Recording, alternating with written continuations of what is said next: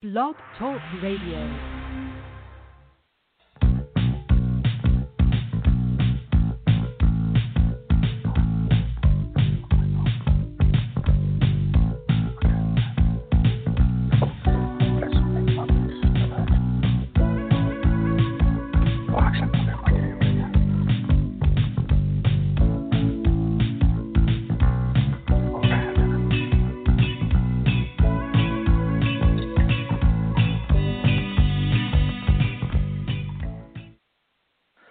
Welcome, ladies and gentlemen. This is Tom Donelson with the Donelson Files. Coco Konski is on a sabbatical tonight. She'll be back tomorrow night.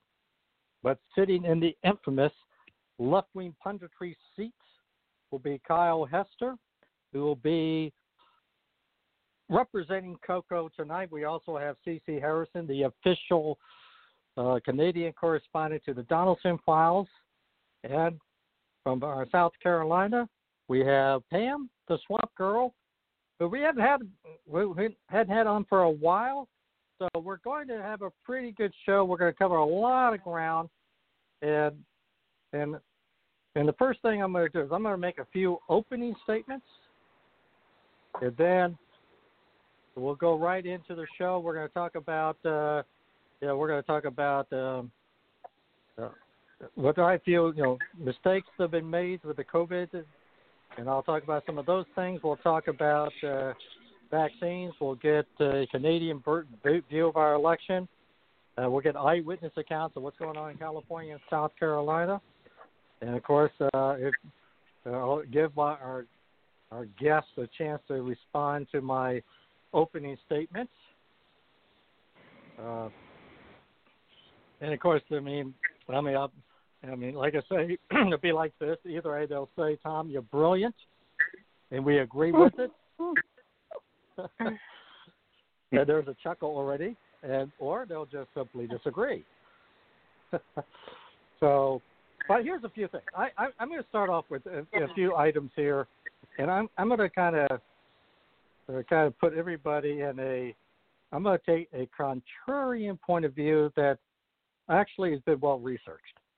If there was, to me, the two biggest mistakes with the COVID virus we made is the first one, overestimating the lethality of the virus.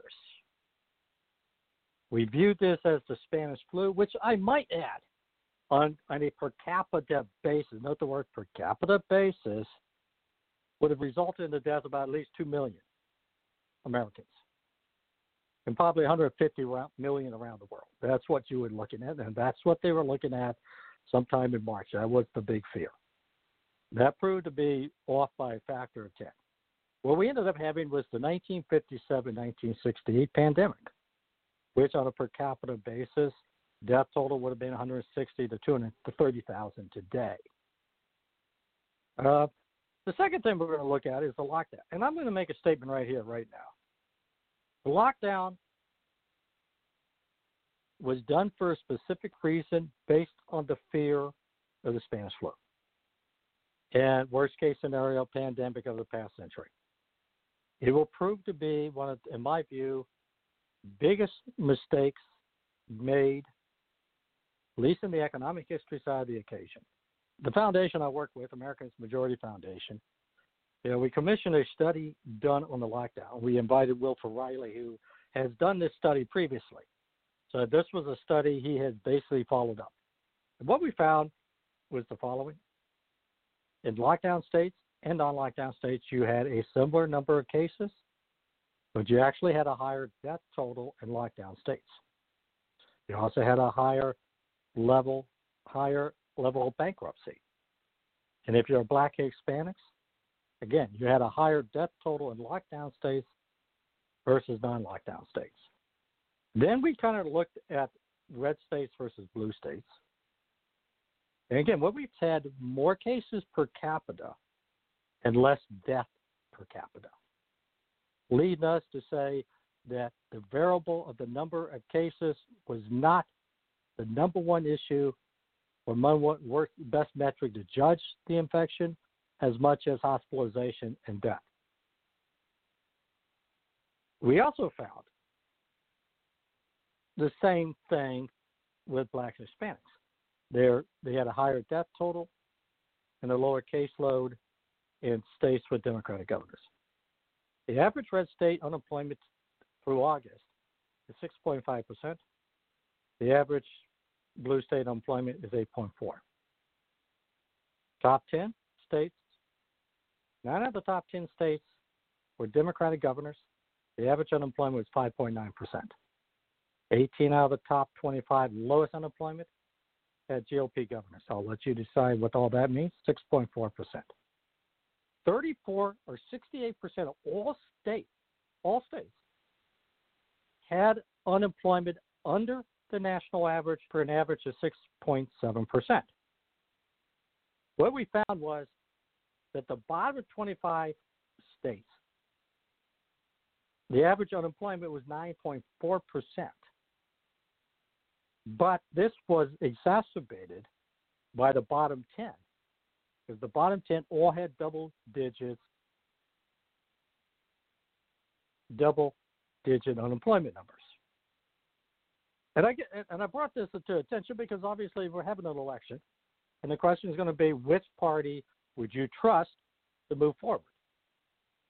And we've had a 50-state experiment, both in lockdown and not lockdown, economic openings and continued economic shutdowns. And you can judge for yourself which state or which party did better. Because we got 50 states. 25 states have Republican governors, 25 have Democratic governors, and you can decide for yourself. And the other aspect to me is the vaccine, because I'm fascinated with the vaccine only because we are pushing the vaccine. Question I'm going to throw back to this audience, and I did put this on the schedule, but I'm going to put it on now. You have a virus that on the average is going to, the infection fatality rate is 0.2 to 0.4. In other words, 98.6, 98.8% of the people will survive this virus, which is very close to the flu, which over the past decade was 99.9, 98.8%. The question is, do you rush a vaccine to treat populations, for the most part, will survive the virus anyway? Do you reserve it for those populations that are most in need? And what I mean by that is, senior citizens, people with comorbidities, nursing home patients. I would like to get some, the panel's discussion on that as well. And finally, we're going to talk about pop culture, because I was talking to C.C. Harrison and we're going to talk more about her, because she's into pop culture. She's a graphic novelist, and she kind of detailed to me some of the things that were occurring. So what I want to do here, first of all, I'm going to say hi to my guests, and then I'm going to take a break, and then we're going to get right into it. So starting off,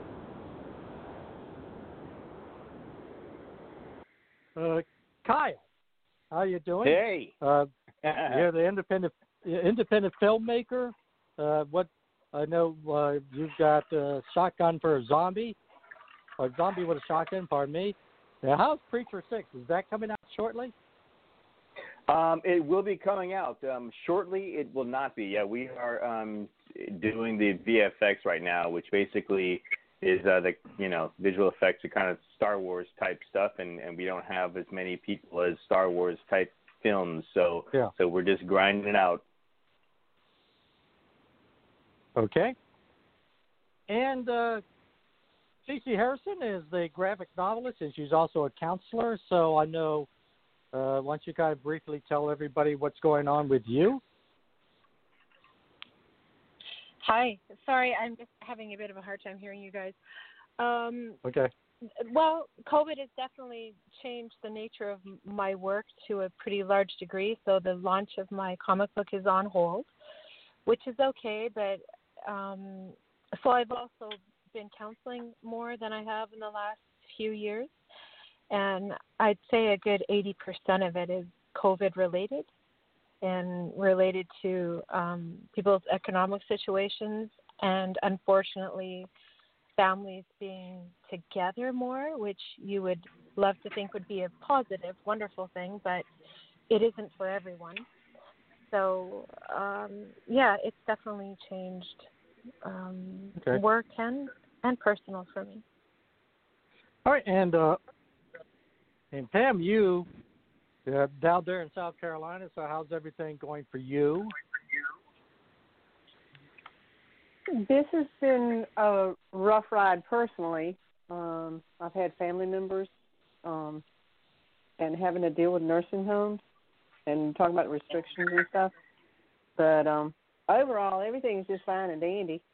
Yeah, other than that, okay. I've been doing research. I've been doing research on the Revolutionary War stuff, and I got some interesting tidbits that I'm going to break out soon about one of our congressmen.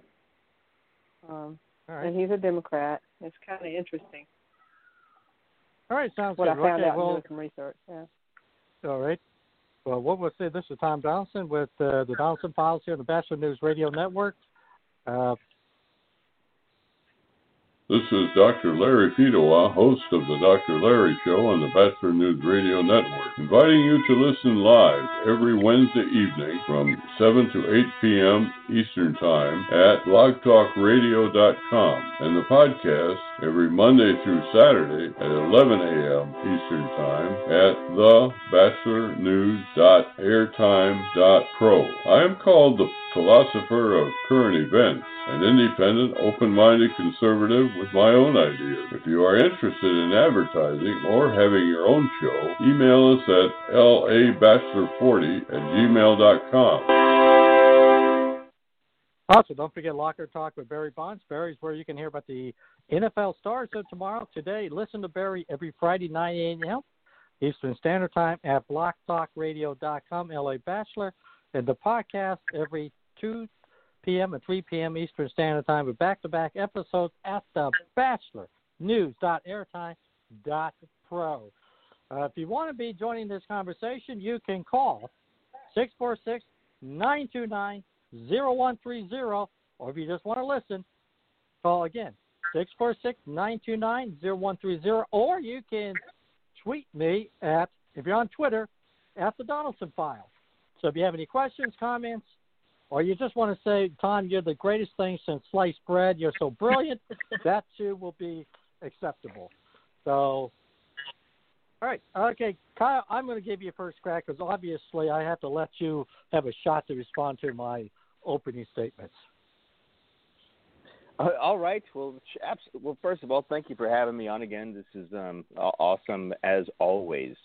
Okay, I think like when you get into the minutia of anything, it kind of dehumanizes the whole situation.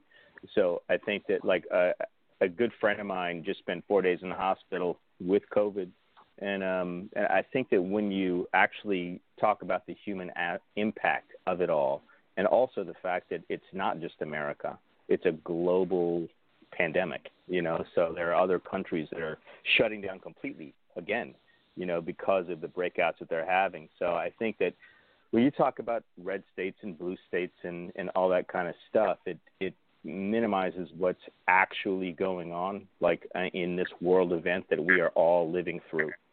So that's kind of what I think. And I think that as far as like, the big cities where lots of people live in enclosed spaces like New York City, that's going to have a huge outbreak, which it did, and lots of people died. And then, it got shut down, which the curve instantly changed because of the shutdown. So it's like you just have to be smart and understand what it is that we're dealing with and like what is acceptable. And I think that we've been in this learning curve along the way to find out all these things. So that's why some states are doing better than others, because of where people live and if they live close together or farther apart or spend more time in apartments, etc. Okay, I think the reason why I understand your point. Here's the reason why I put it the numbers the way I did it, and I'm going to get to you, CC, here in a second, because I understand exactly what you're saying, but I can also say, here's my problem. I look at the numbers and I say, I'm looking at a virus that in many ways is mimicking, on a lethality point of view, what we saw in 1957, 1968. And my question is, when do you learn to live with the virus? With the Swedes that basically said, live with the virus, because there's other consequences that's dealing with the lockdown that, we need to discuss. The increased suicide, delayed treatments, and this is all in the scientific journal as well. I made the statement that more people end up dying as a result of lockdown than of the virus. And I think that is going to be proven to be true years down the road. And to me, I understand what you're saying, because like I say, I've known people who've gotten sick, and I know both you and Coco have known people who've died from the virus.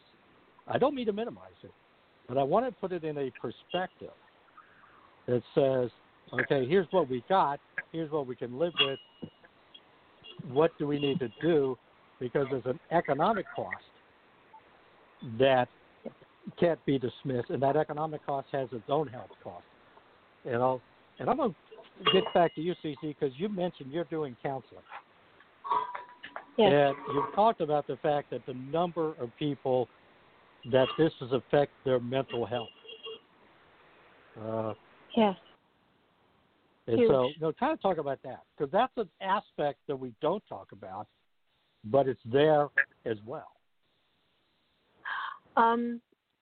So there are a lot of different factors, but first off, economically. So a lot of people may have viable businesses, or they get paid great money, but they also have this lifestyle, the house, the boat, the cars, and they count on that money coming in all the time. And so now it's not, or their business is significantly affected and they're laying off people. It's pretty huge, because here, and we don't really have it that bad here, I know several people who are losing their businesses or their jobs. So, they need help to manage that and to have some kind of hope and with what they're facing. So that's been a challenge.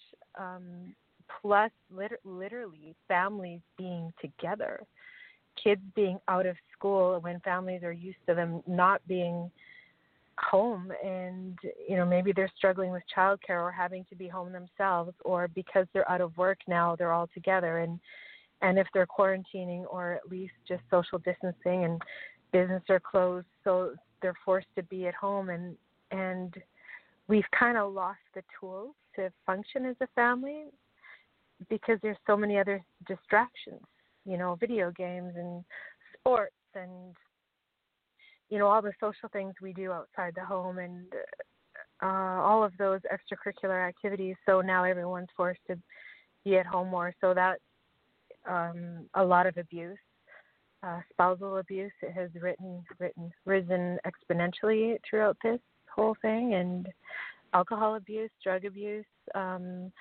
Marijuana is legal here, so those stores are thriving. I know one of our local liquor board stores, I don't know what you call them in the States, but liquor stores, $100,000 a week. This is one of them that I know of since this started.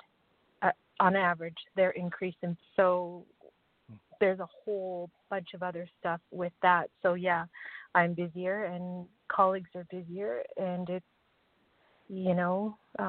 so many different things related to this, but I'm sort of the opinion of Spock that the needs of the few don't outweigh the needs of the many because of the fallout. Like you said, Tom, the economic fallout and different things is and could be greater than the deaths at the end of this. So, unfortunately, people are going to die from this, but we also know who is most at risk. So why don't we focus on protecting them, protecting workers? If you feel safer wearing a mask, wear a mask. I don't hear people talking about hand washing as much as they should, but that's so critical too. So I feel like I'm rambling. Anyways, I know that's not a popular maybe viewpoint, but what I see from my work as a counselor, it's very detrimental. I have a lot of friends in the healthcare business and nursing, and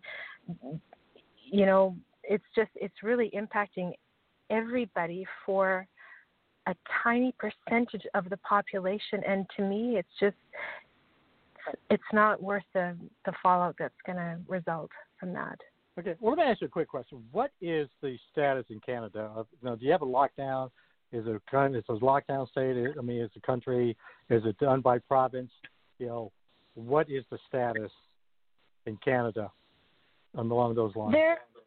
There are federal mandates, but mostly provinces are,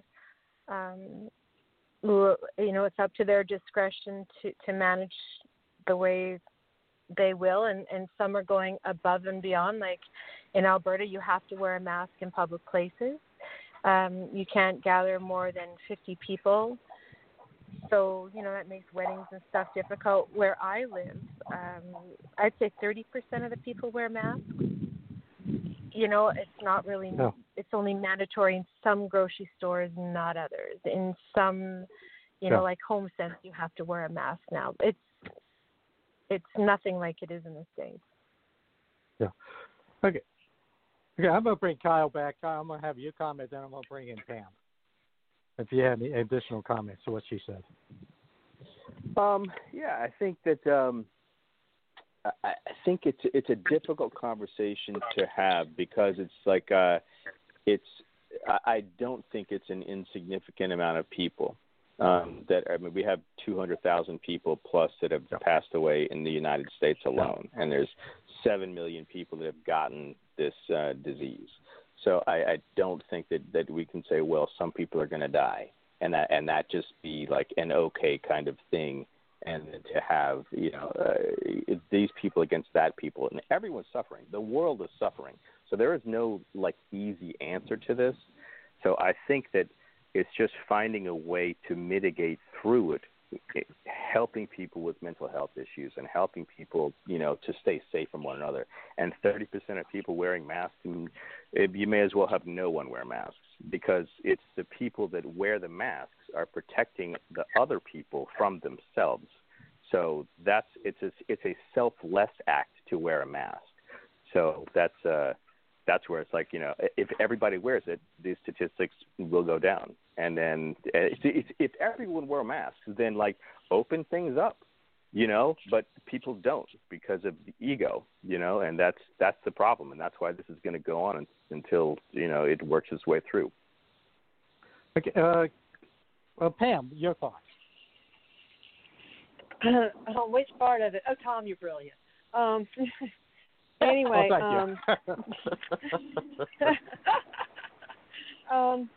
you talked about overestimating the lethality of this virus. I don't think so. I think our culture is so different, and the word gets out a little bit faster than it did years ago.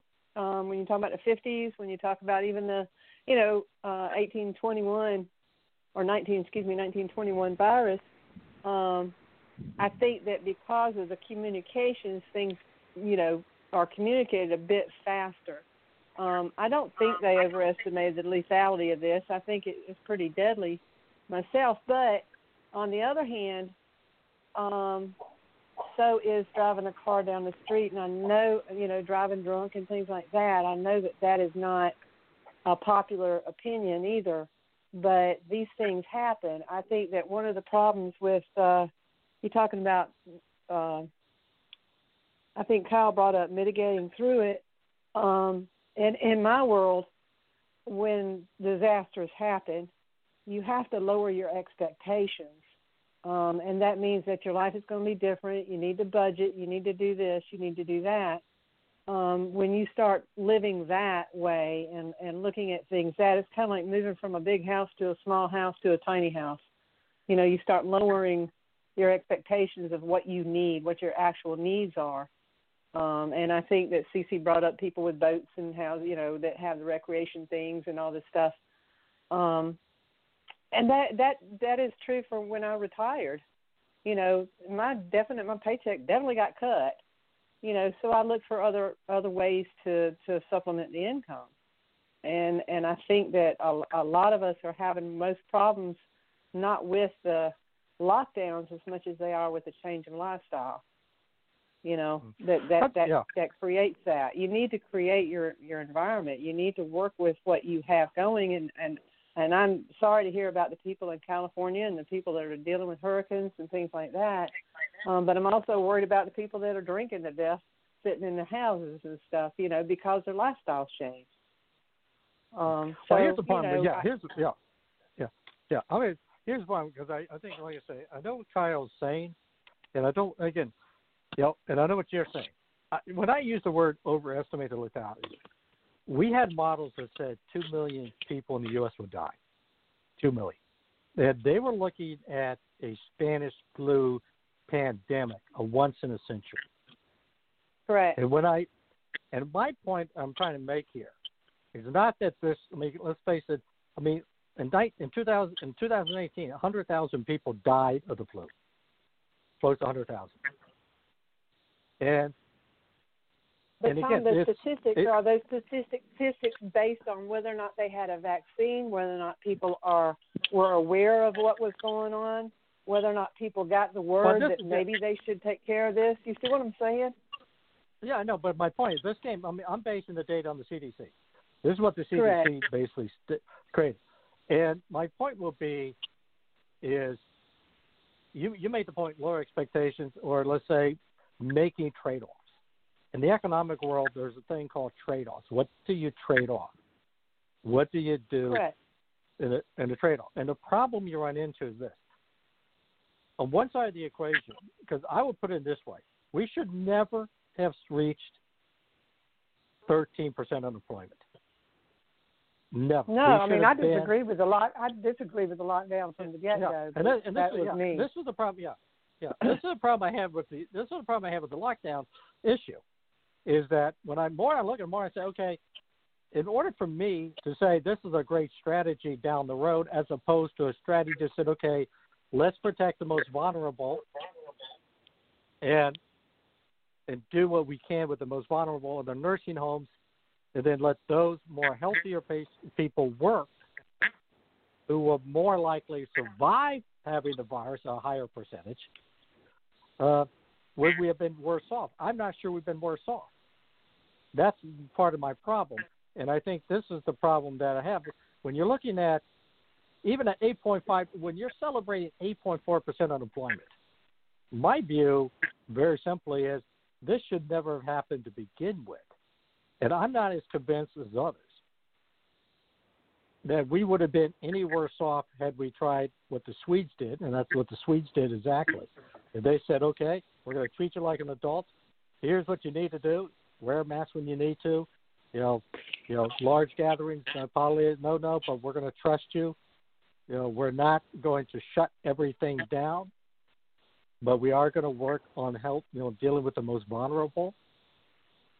And they're now at a point of herd immunity where the rest of Europe is seeing spikes up. They're not seeing the same spikes. And same thing in New York. You're not seeing the same thing in New York because you've already reached what I call herd immunity. And I'm going to take a quick break here. Tom Donelson, Donelson Files on the Bachelor News Radio Network. And I am going to go ahead and I'm going to have Kyle respond to this. And then we're going to go ahead and move on to another subject. So this is Tom Donelson, the Donelson Files, Bachelor News Radio Network.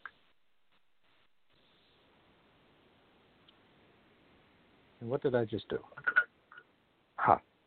I never get the flu. My kids don't need more shots. I don't have time. We're all healthy. My asthma's under control. I'm pregnant. I've had the flu. It's not a big deal. My kids are too old for flu. The media is exaggerating. I can fight it naturally. No matter how you build your excuses, the flu can blow your house down.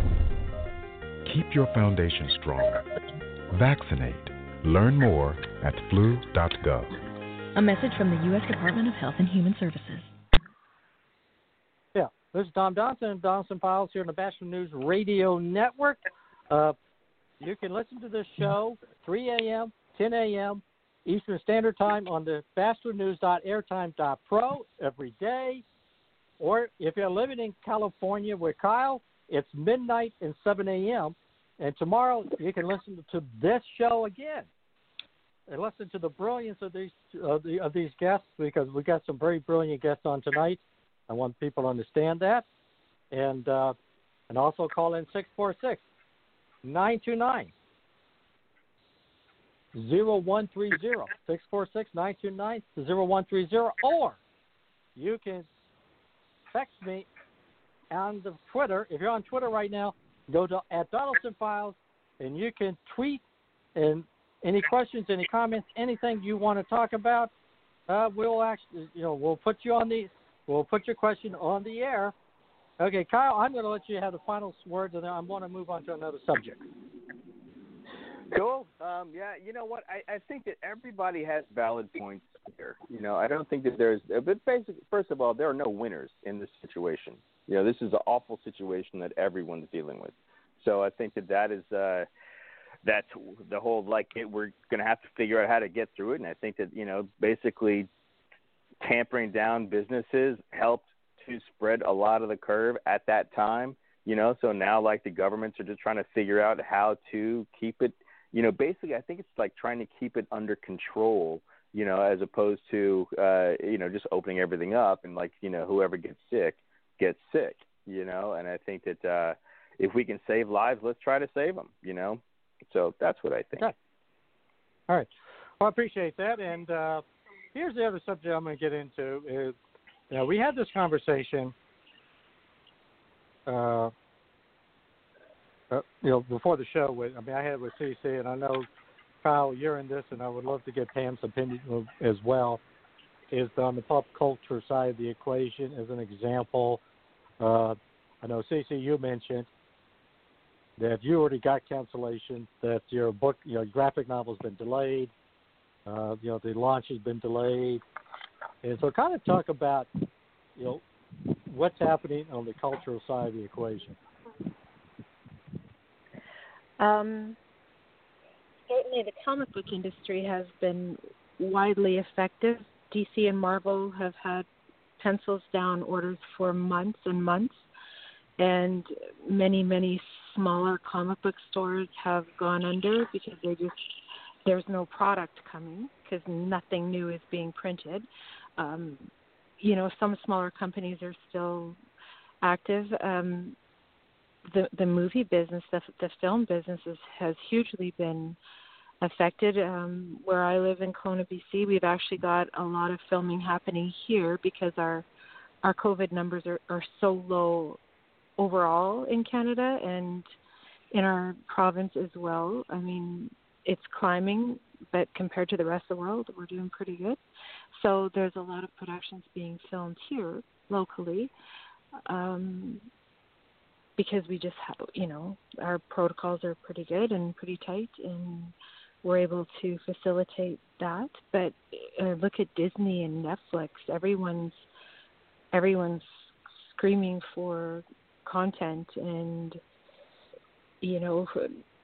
film crews are afraid to work because it's really tough to adhere to protocols on film sets because there's a lot of touching of things and milling about. So really, look at hockey, look at sports. So anything in the entertainment or, what we consider pastimes is hugely hit. And that's also part of sort of collective mental unease and depression because some people are huge hockey fans. They had Stanley Cup playoff tickets and all of those things, music, rock concerts, and most Comic-Cons, a big one has upwards of 350,000 people passing through in a weekend. So all of these things, it isn't, it sounds maybe inconsequential or insignificant, but the arts are, have been around for centuries, and it's one of the things that humanity loves, and that alone. So, yeah, we can all lower our expectations, and I think we have, but that doesn't make it easier to deal with. Okay, Kyle, talk about Hollywood. Because here's the thing. I'm going to throw this out to you because you're an independent filmmaker, and a lot of what you do goes on like Amazon and on the internet on that particular spec. Well, let me ask this question because movie theaters, like in Iowa, they have them open, but they're pretty limited. You have to have a limited amount. And the question is going to be: is the old Blockbuster, the movie theater, the big, let's say a year ago, if Marvel had a big, big show, it would be on the silver screen, as they say. And how much is that going to change in the future? And how much does that change right now? What's the emphasis on many people in these studios in Hollywood or yourself as an independent filmmaker? Where do you go from here? Well, I think that's a great question. I mean, as far as like in LA, like theaters aren't open. So that's a dead thing right there. So there's nobody going to theaters because of the laws currently. And it's difficult. Just like she was saying, it's difficult to make films now because of all of the, basically you're in everybody's face like all the time, so keeping those protocols for the film industry is really difficult, and it's expensive. Like a lot of productions, got shut down. It's like when a movie makes it through successfully, it's like, oh, they finished filming. It's like a huge deal. So that shows to, what things are really like. It's like if people are applauding, a film getting finished because of what's going on, there's some huge issues. Like I had lots of films planned to be shooting now, and into the spring and next summer and all this kind of stuff. And it's like I can't plan on anything because of this, because I, being an independent filmmaker, don't have, a ton of money to be able to, first of all, test every week, test everyone, all the time. It's a huge expense in itself. And then bringing on the people that are in charge of the sets, it's like you have an entirely new crew altogether just to mitigate all of that stuff and the cleaning of everything and all the stuff that, you would need to do to have a safe set. So, yeah, it's difficult, and that's why I'm basically making YouTube videos and trying to stay creative that way until this like gets to a point where it's like, okay, now it's like things are slowing down and we can start doing these things without like worrying, about am I going to get sued if I do something and somebody gets sick, So that's a huge part of it. Yeah. Okay, Pam. Now I know your daughter has her own business. Oh yes. I know. How's her business doing? How's she been surviving all of this? Well, actually, we've been doing really, really good. I think I told you early on we got an exemption. You could, here you could get an exemption and stay open. Now we did, we're open on a limited basis with limited number of people, and however, the community has come out to support. Whereas I believe the first couple of weeks that she was open again after the 14 days, everybody was locked down. She made more money than she did the same time last year, being open more days. And it's been heavy. It's been heavy traffic. People in the community are supporting the businesses, and I was talking, thinking about the comic book industry.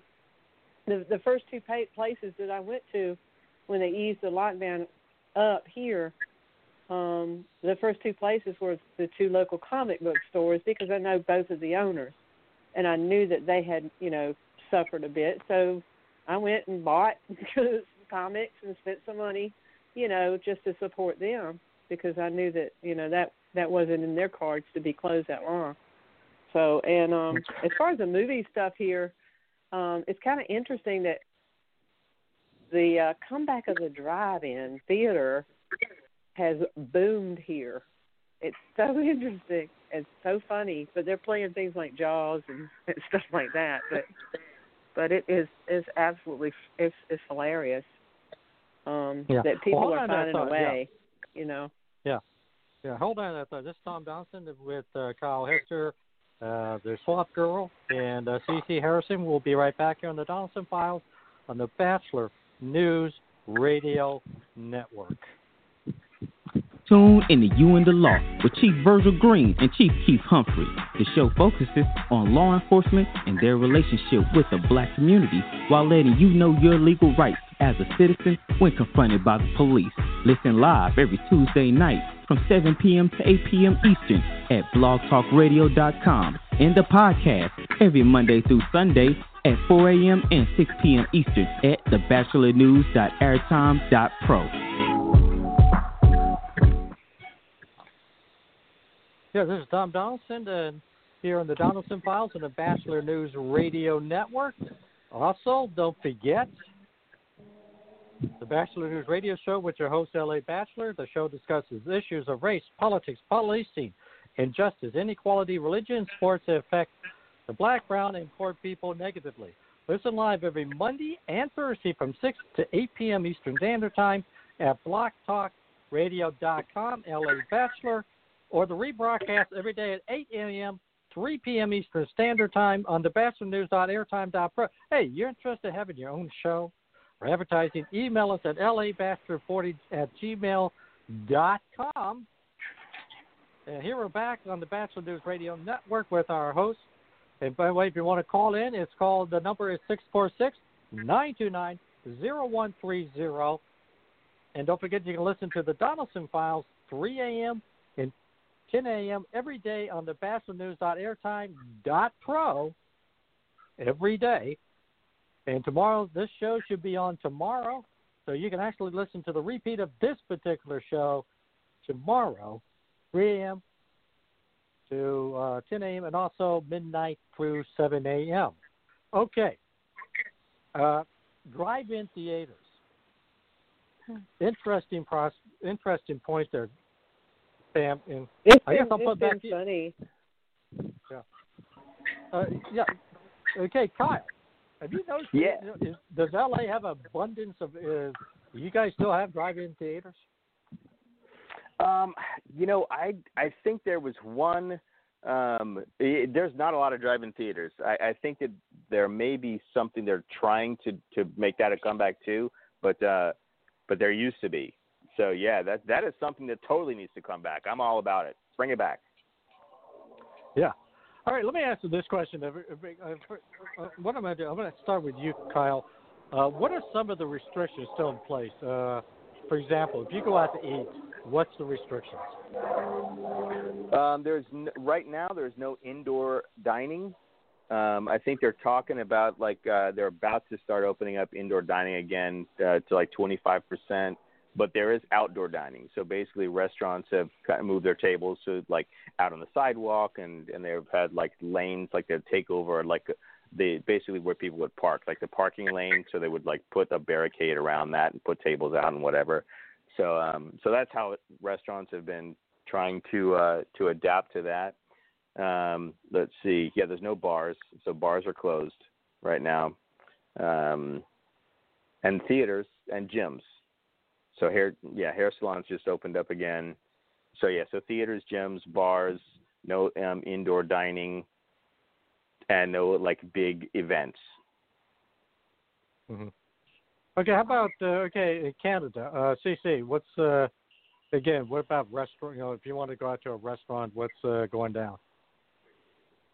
We can dine inside, and I think there was only about 2 weeks where restaurants were actually closed for in dining, but then you could do takeout. But there's probably half the seating now, or a third less. We've got all kinds of acrylic partitions up at grocery stores and banks, any liquor stores, any place where you're exchanging money. Some places still won't take cash. A lot of restaurants have outdoor tables now, so they shut off part of our downtown so that was only walk-through traffic, so that a lot of restaurants and little pubs could extend their eating areas out into the street so that they could accommodate more people. So what else? Salons are open, but you have to have a mask. Yeah. No big concerts, no huge gatherings.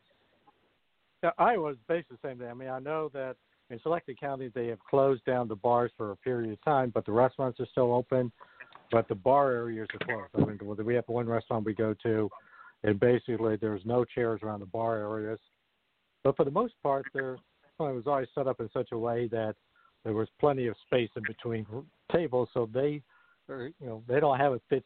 I'll put it this way: if there's a 50%, they're not doing it, but there's enough social distancing that they can get away with it with no problem. But a lot of the coffee shops, are still have closed their indoors, but they're doing tons of business outdoors. I had, there's one that I go to quite a bit, and she tells me every day. I asked her. She said, we're surviving. We're doing pretty well with the drive-through business. In fact, she says, we thought about opening inside, but we figured it's just as safe to keep this outdoor, to keep doing what we're doing, and keep making the money doing it. So to me, it's going to be very interesting. Is the change of people's eating habits, and I'm going to kind of get everybody real briefly, and then Cece has just emailed me something that I want to get to. But I'm going to put it this way. Do you see more and more people doing drive-thrus in the future as opposed – because I'm going to put it this way. I used to love going into the coffee shop just to do work, just to get away. It was a nice place to get a cup of coffee, get my computer down. They had Wi-Fi. I could do my thing. And that I do miss. So I guess my question would be is, do you see some of these changes make you sticking around with us, or the fact this is the way people are going to start doing things? I'll start with you first, Kyle. Do I see people doing things differently? Yeah. Maybe the question definitely. I'm asking. I think that basically it's kind of changed everything. I mean, the last time I went to a restaurant, it was like and sat inside was months ago. So I think that it has changed everything. So I go through drive-through all the time. So Starbucks you can go inside. Like a lot of stores, it's not like everything's closed. A lot of stores are open. You can go inside. It's just like, this social distancing is in place and stuff like that. So it's just like the bars are shut down and restaurants you can't eat inside. So, but it's definitely changed things. And I think the restaurants are about to be open again at a certain percentage, like 25 or 50% or something like that. Yeah. Okay. All right, Stacey, real quick, do you have any comments? I don't mind the partitions. I think they keep people on both sides safe, like the cashiers and the bartenders, whoever's behind the counter. Even going forward, when this clears up, I'm okay if those barriers stay up, just even because of common colds or whatever. And if this or something like it rears its head again, we've already got those in place. It's I really feel for you guys because it is so much worse there. But and some people say here in Canada we acted too late, but I think we're under 10,000 deaths is so terrible. South Carolina's getting ready for the Canadians. Come on over. We're wide open. We're wide open here. We don't have those restrictions and stuff. I mean, it depends on where you go, but it's almost getting to be our Canadian time. So where the Canadians come down here. Okay. I would like to come down there. I'd like to get out of here for a while. Yeah. All right. Okay. Here's the thing. You just brought something to my attention, and I think this is kind of interesting. I want you to kind of comment on it. Let me get back here. All right. Wealthiest billionaires. Mm-hmm. Yeah, I think this was interesting because Jeff Bezos, Amazon.com, is worth $76 billion increase during the pandemic. Bill Gates, I'm going to assume that he still makes money off Microsoft, $16 billion. Steve Ballmer, I'm not sure if he still works for Microsoft or not, but I have to assume that he's still got a piece of their action when he's not running around in Orlando playing, watching watching his LA Clippers blow yet another playoff, $18 billion. Ellison, I think and Warren Buffett, $12 billion. Mr. Facebook himself, Zuckerberg, got $42 billion increase. Elon Musk, I'm trying to figure where Elon Musk is getting his money because I never can figure out, how many cars he's actually selling on through his Tesla. But I think it's an interesting. Yeah. Well, here's the question I'm going to throw back, because here's the thing. you go back to some of the, and this is something I noticed here, and I've had other people say in other areas and locations where you would have the small mom and pop store closed down as non-essential, and Walmart stays open, or Target stays open, and the big corporation stays open. And I think Jim Cramer of CNBC, made the point this may have been the biggest transfer of wealth, where major corporations found a way to stay open and stay essential, and the mom and pop stores on Main Street got shut down. And this is a pretty good example of that. And so, Cece, I'm going to start with you because you're the one who brought it to my attention. Your thoughts. I mean, I'm not a QAnon person, and, I think some of it's laughable. But there are some things, you hear all these conspiracies with all of this going on that I wonder about, like, in this time where families are legitimately struggling, some of them, many of them, to feed their children. These guys, it's not just a couple $100,000 or 10 or 20 million. It's billions and billions of dollars. Billions and billions of dollars. WTF. So I wonder, has this been orchestrated? Like, we've seen Hitlers and Mussolinis. We know that human beings are capable of such diabolical actions and thoughts and behaviors. So when I see those numbers, it makes me wonder, is any of that true, or some part of it, that some of this is planned, the pandemic? I have to wonder about that. I do. And we all should, to a degree, not to get all freaky about it, but we're sheep if we don't wonder and want to test it out and ask questions.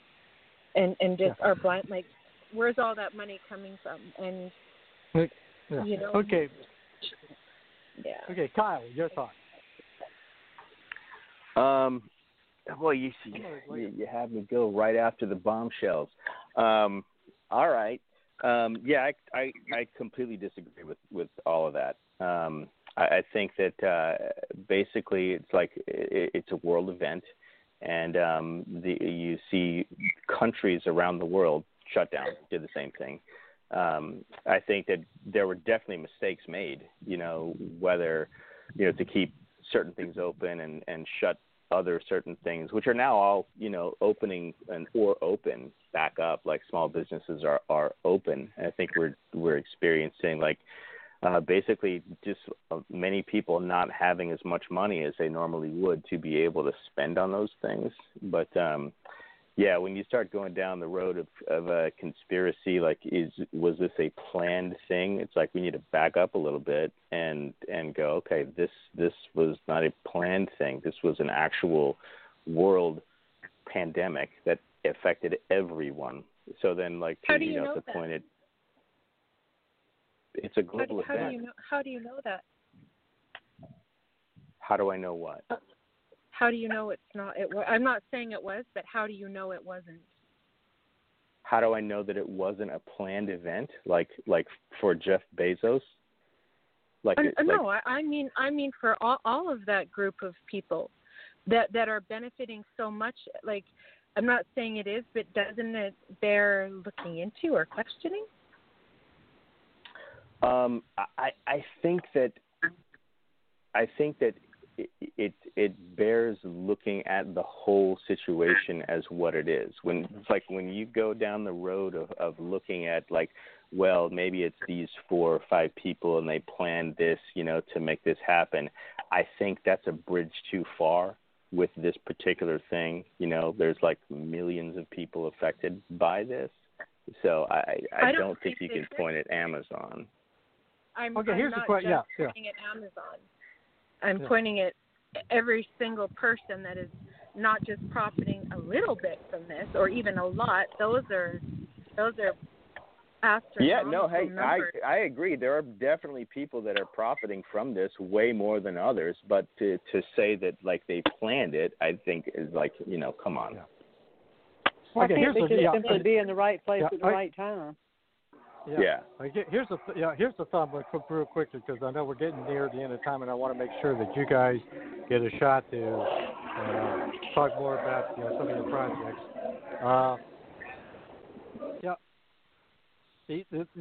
Here's the thing I look at is this.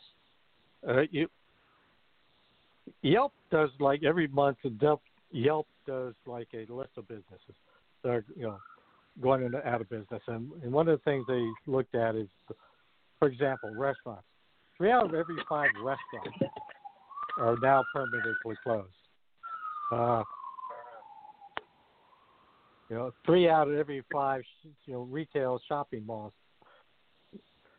closed, and I could go on down the line. There's a lot of small businesses. Now I'll use the word taking advantage of where you are at the time.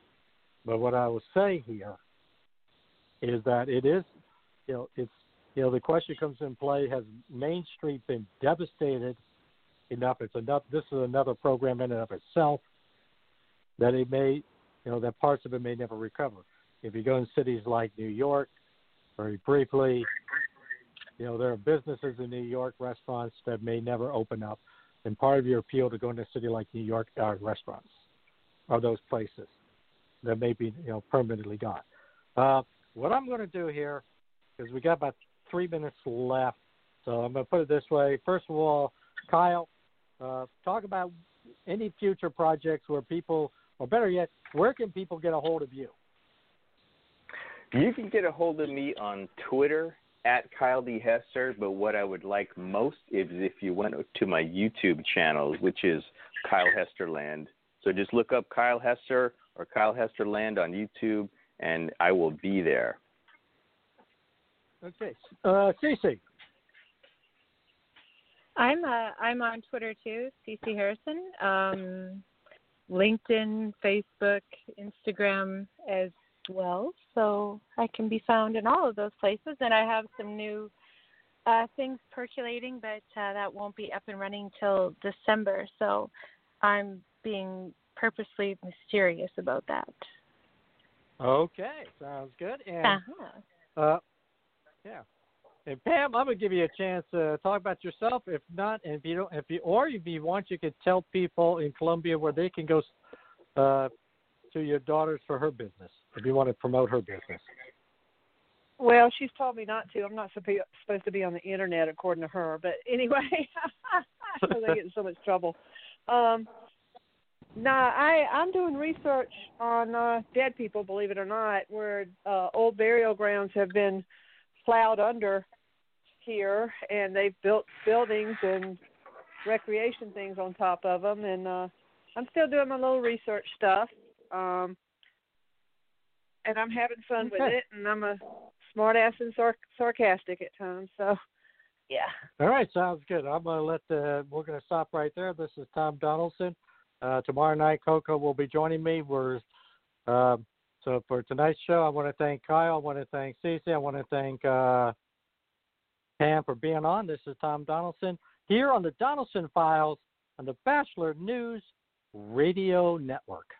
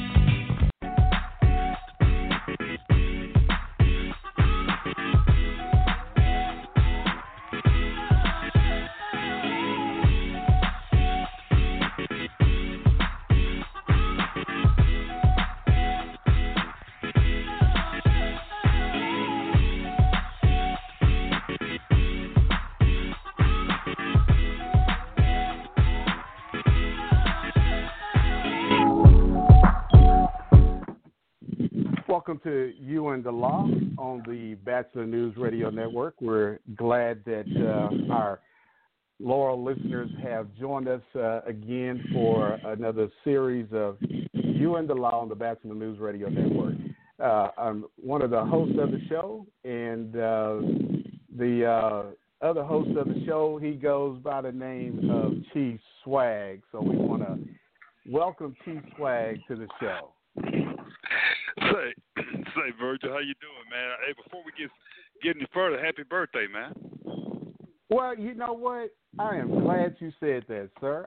Thank you, man. You see how dedicated I am to the work and to what we do to be on the podcast show on my birthday. Well, that's because you don't have anybody to spend time with you on your birthday, so you have no choice. Happy birthday to you. Happy birthday to you. Happy birthday. Happy birthday to you. Happy birthday to you. Happy birthday. LA, man. Thank you, LA. Boy, that is awesome, LA.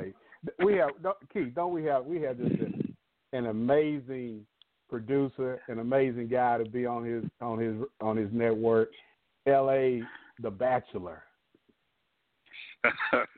He's a good man. He is, man. Thank you for that, LA. Yeah. So to the listeners out there, today is my birthday, and it's the first day of fall. We go from spring into fall, and some kind of way I ended up being born on the first day of fall. So, well, it's better how than about being. that? Well, at least you're not the April Fool.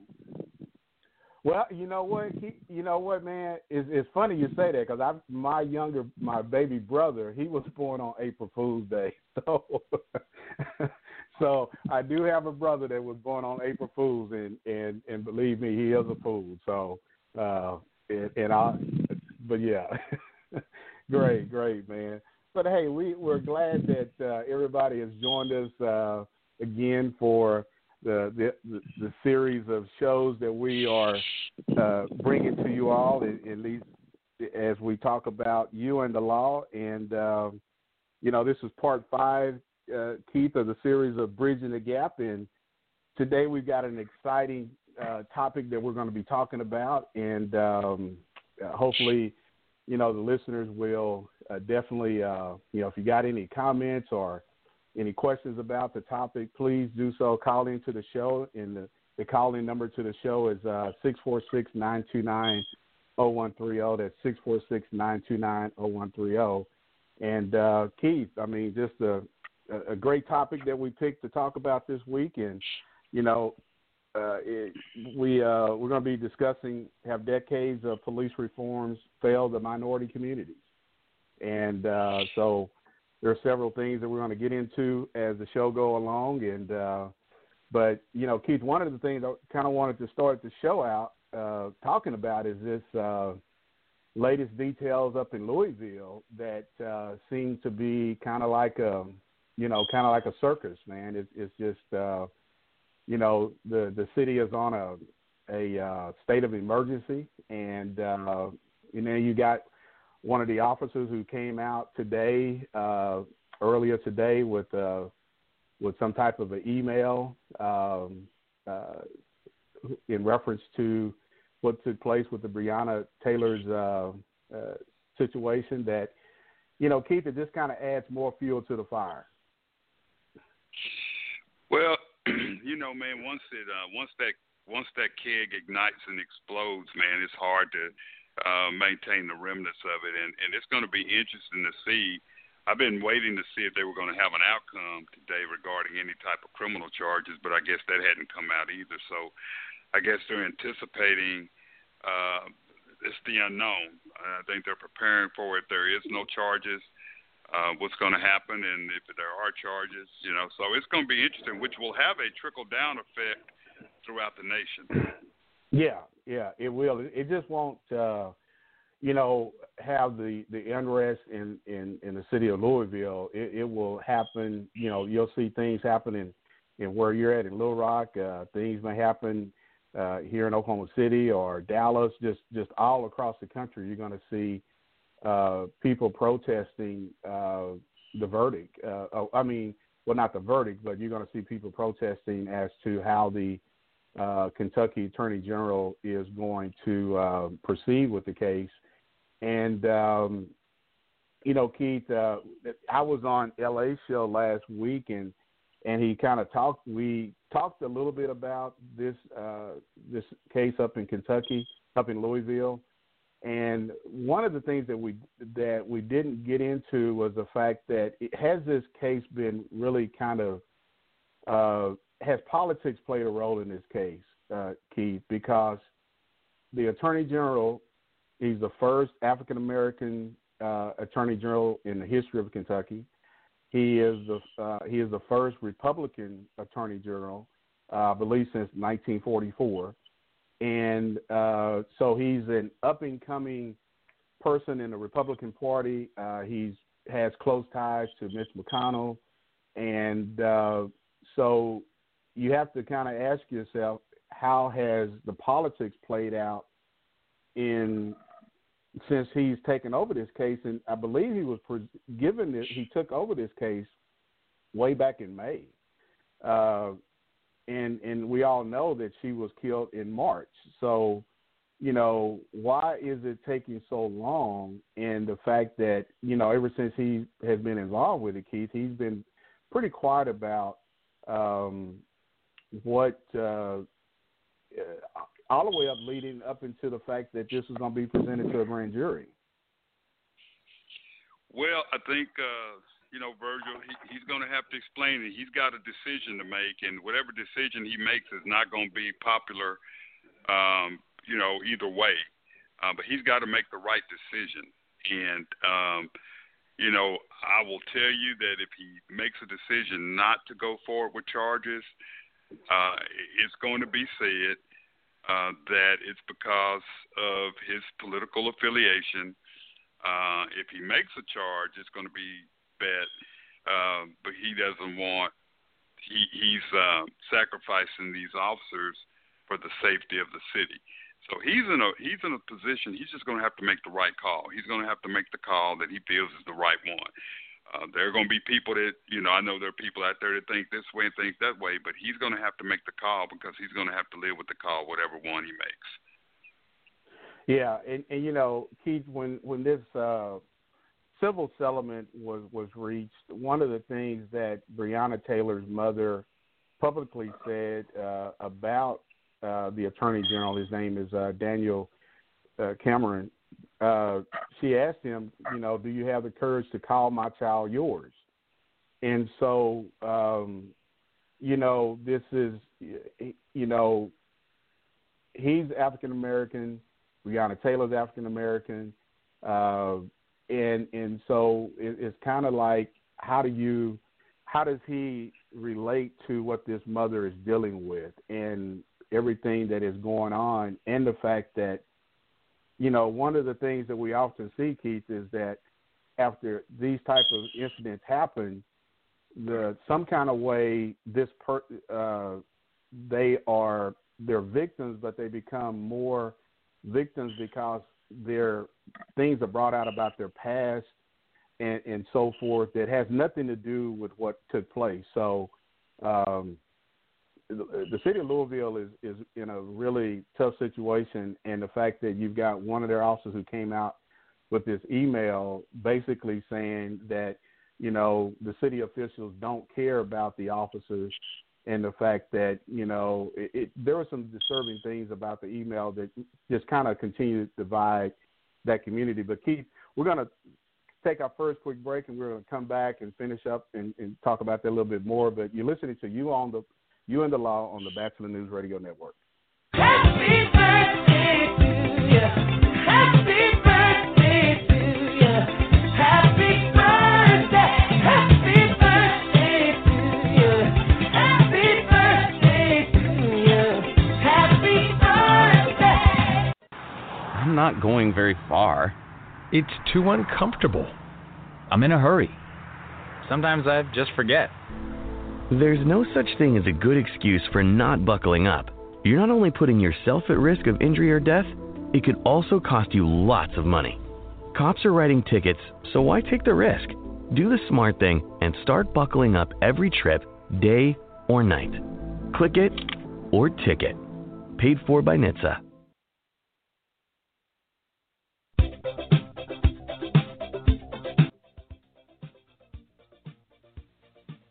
Hey, we want to welcome you back to You on the Law on the Bachelor News Radio Network. I'm the co-host of the show, Chief Green, and the other host of the show goes by the name of Chief Swag. Hey, we're glad. Before you do that, Chief Green, I want to wish you happy birthday on a good note. Happy 21st birthday to you. Thank you. Yeah, 21st. 21st. That number sounds good. Right, 21st times whatever. That's what Swag said. But anyway, but no, happy birthday to you. But on a serious, somber note, it's LA Bachelor. I want to just ask you. I got someone that called in and asked that. Actually, they made the comment. They said that Breonna Taylor's death is not being justified, or there's no justice. They're saying because black women being killed are just like black women being at the bottom of the totem pole. It's pretty interesting to think about it, to get your comments on that. And then just to add to that, guys, the fact that when you look at maybe it's a step further. Justice Ruth Bader Ginsburg just died, and she stood for a lot of that. And even with her death, her passing, Justice Scalia, they were talking about how brilliant he was and everything. And with her, the debate is on how they're going to replace her, whether it be it looks like it'd be obviously conservative or whatever, but. It really is a great point, Chief Green and Humphrey, and I respect you guys, to talk about the fact that we've seen a lot with black women getting killed, and the numbers are increasing with the police shootings with black women.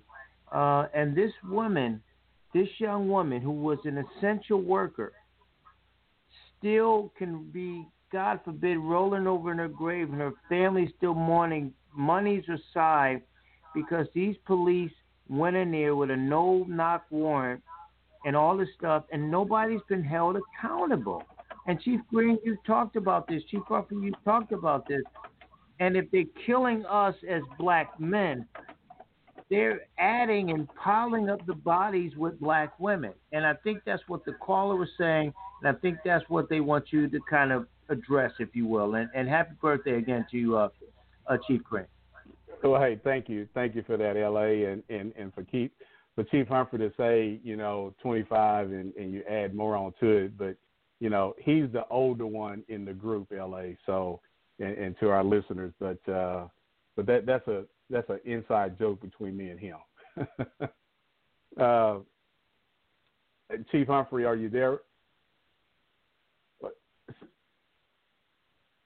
I'm here. Seems I'm like here, Chief. Okay. All right. Well, hey, that was a great question that LA had posed to us, and Keith, I'll say one of the things is that this just goes back to the young lady that was killed, that died in a county jail in Texas, and the fact that people have forgotten what her name was, and because there's been so many black women and so many black men that have been that have died as the results of their contact with the police officer, that you kind of forget, and the fact that women are often just minimize the fact that the conversation is not talked about a lot, but you hear a lot about George Floyd. You've heard a lot about Michael Brown. You heard a lot about Eric Garner. But you go back to the young lady that died in the county jail in Texas after being pulled over by a state trooper. How many people remember her name, Keith?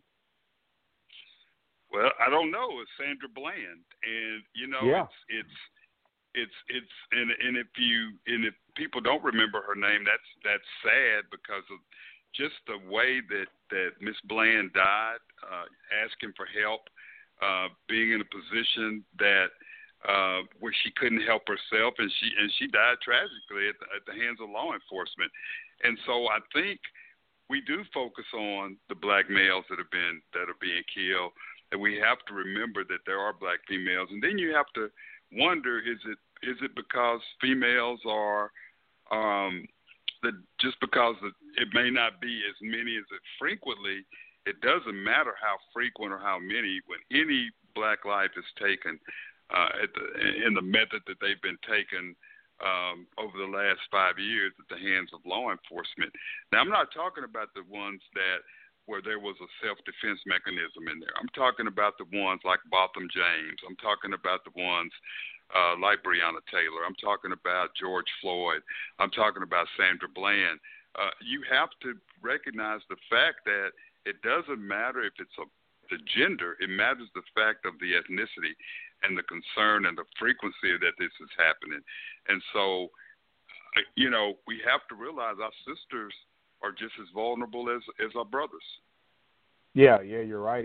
And that's why, you hear the new phrase, Keith, is the hashtag. You got a hashtag and you've got a name after that. And, now there's a hashtag Say Her Name campaign to bring awareness to often, invisible names of black women who have been targets on law enforcement. And, in just doing some research and looking at the black women that have been killed, there's a young lady that by the name of Natasha McKenna in 2015.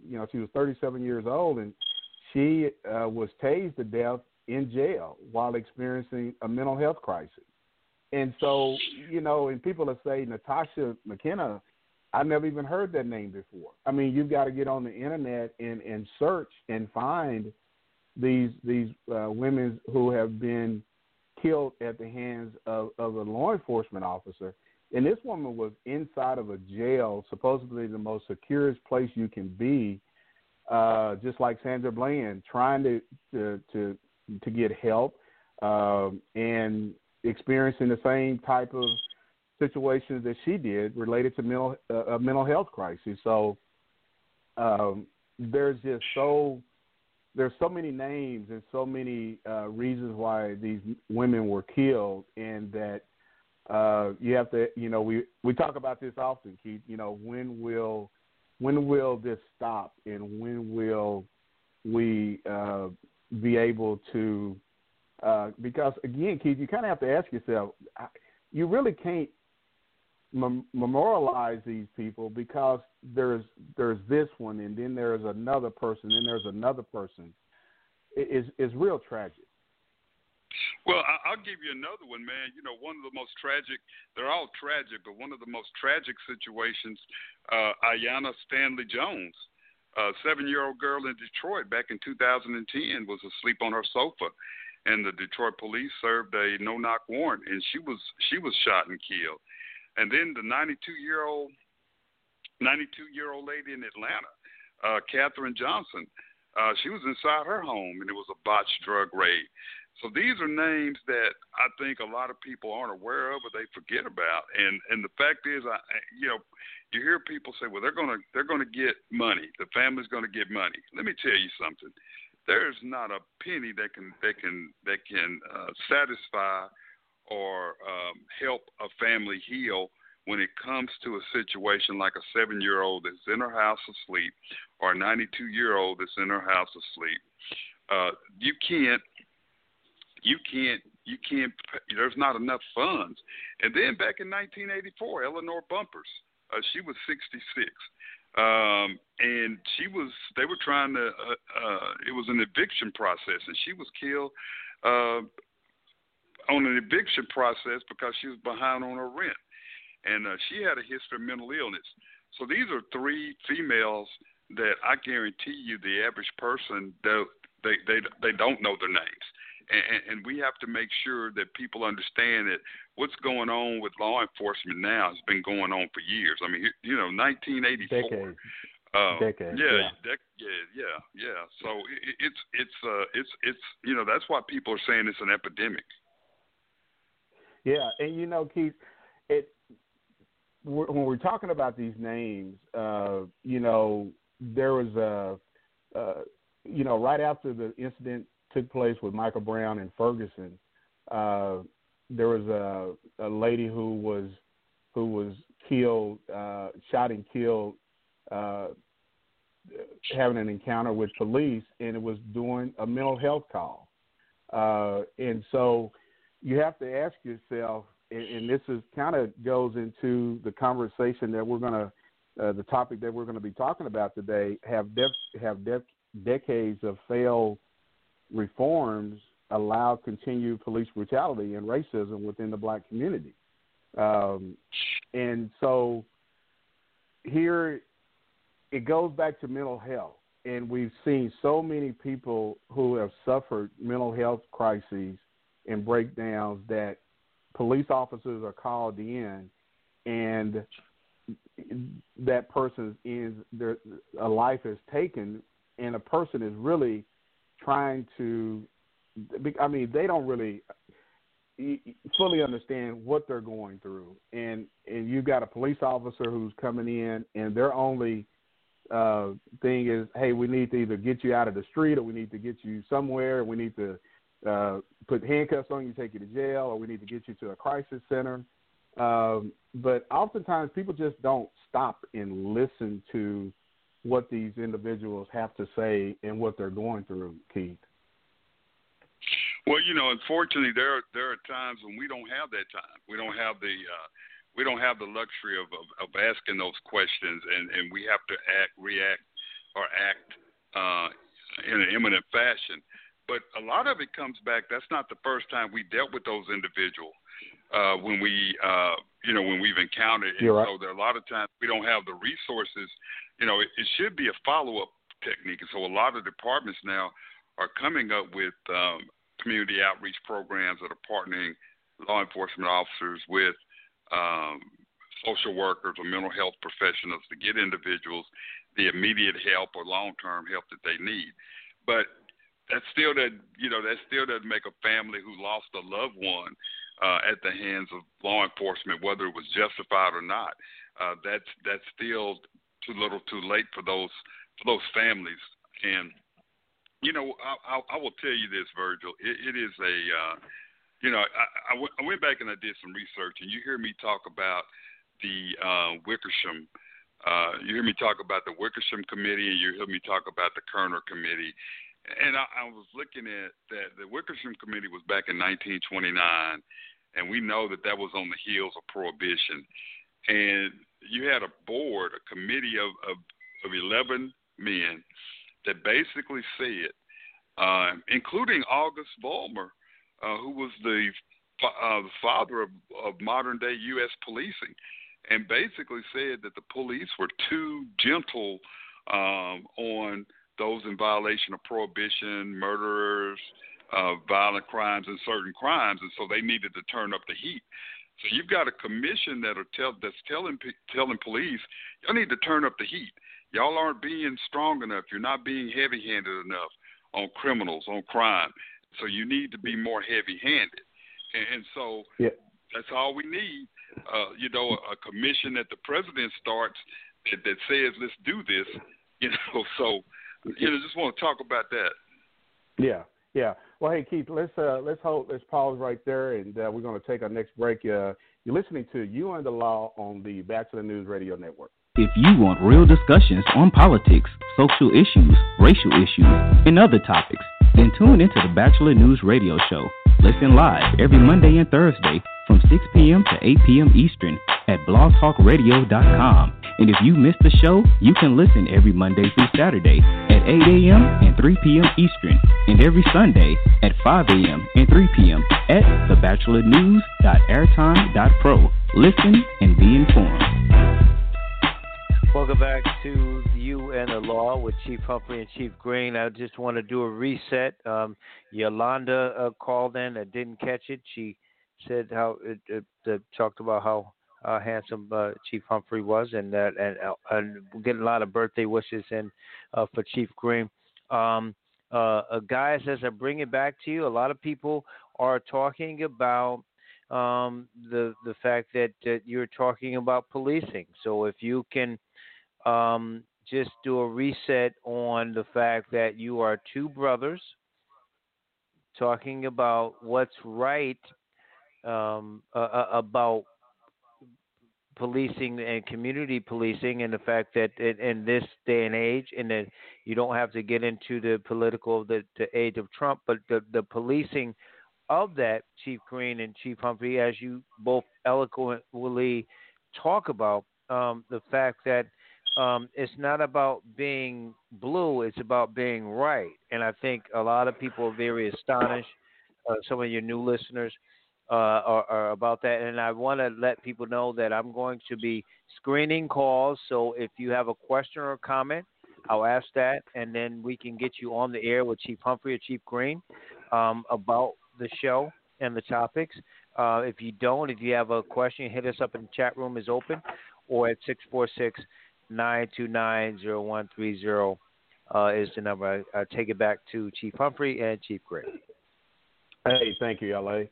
Hey, Chief Humphrey, you want to lead off with that, and I'll kind of come in on the tail end as we talk about how you and the law, what is the purpose of you and the law, and how we keep everything as real as we can with our listeners. So, I think, with over 60 years of law enforcement experience between us both, you and I talked. I had been a guest on LA's show for a couple of years, and we would always talk about current events, and I think one of the things that he really liked is that I keep it real. When we're right, we're right. When we're wrong, we're wrong. But I think as two African American police chiefs, we have an obligation to the community to be honest and talk about,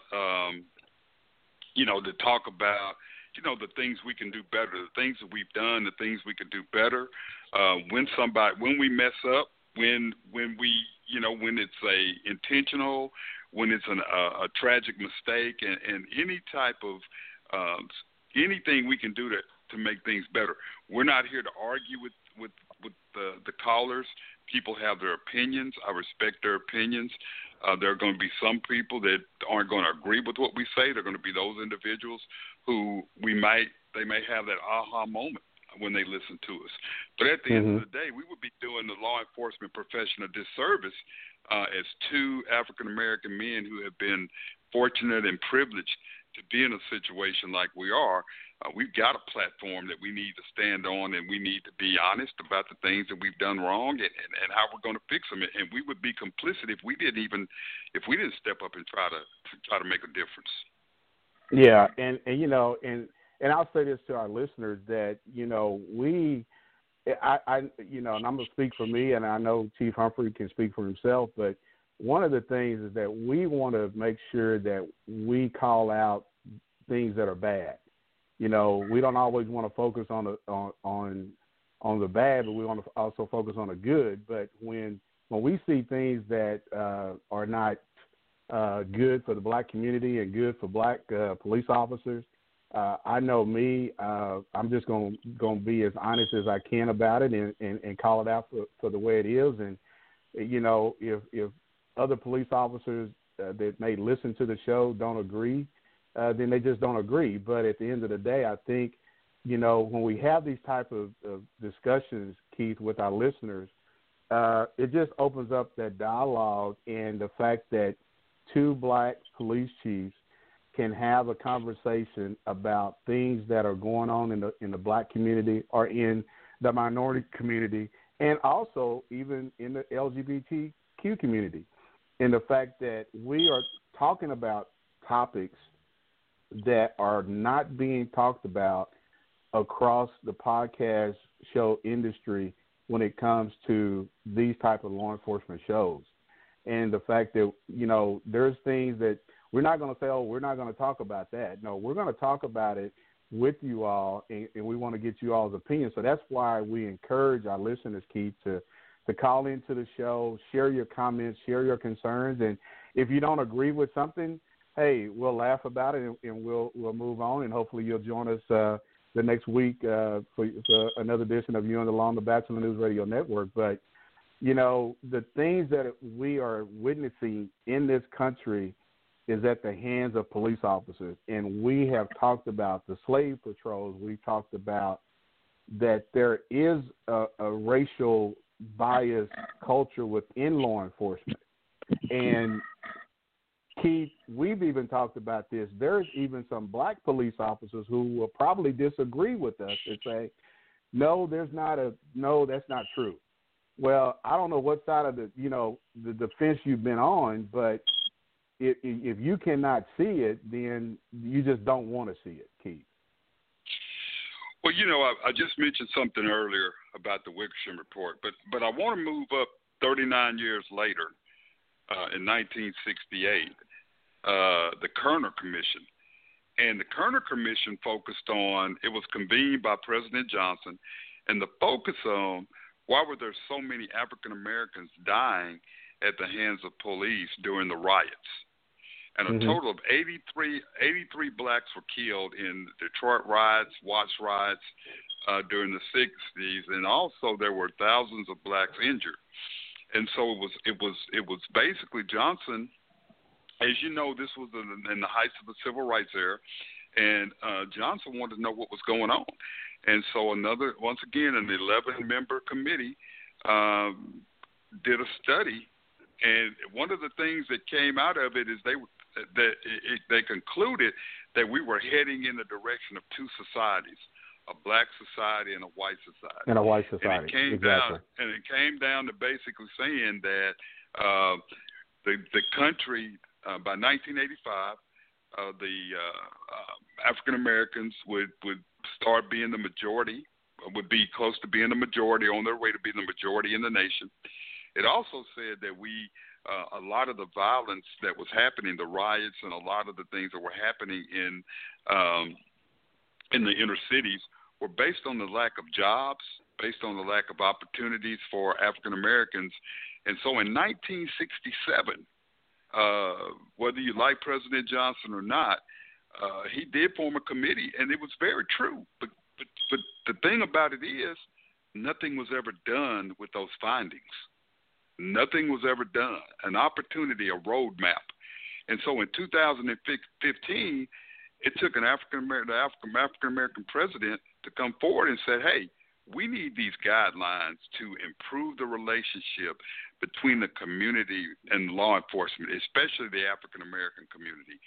And that's where we came up with the 21st century policing. So for over 87 years, 86 years, there were reports coming out saying what we needed to do. There was one report saying we need to be heavy-handed. There was one report saying we've been too heavy-handed. And then, in 2015, you have a report comes out to say, hey, we need to be more proactive. We need to build community engagement. And so the stories have been there. The details have been there. We've just ignored them. Yeah, and you're right, Keith. And when you talk about the 1968 report that came out, you have to ask yourself, the commission got a lot of things right, but did people really listen? And even 50 years later, you're still seeing the same cycle of the fact that people are not listening. People are not following through with things that have been put together by professionals in the industry and even in the private sector, just like with President Obama's 21st century community policing. I guarantee you there was a lot of police departments across this country who said, we're not going to do that because it's a black president who came out with the 21st century community policing. So we're not going to mess with officer wellness. We're not going to mess with, these things that they should have been implementing, but they just looked at the fact that this was a black president who came out with 21st century community policing. And I'll say well, this, let me say. Yeah, then you get President Trump come in, and he goes back and he starts to undo some of the things that President Obama implemented, and one of those things was related to law enforcement having access to military equipment.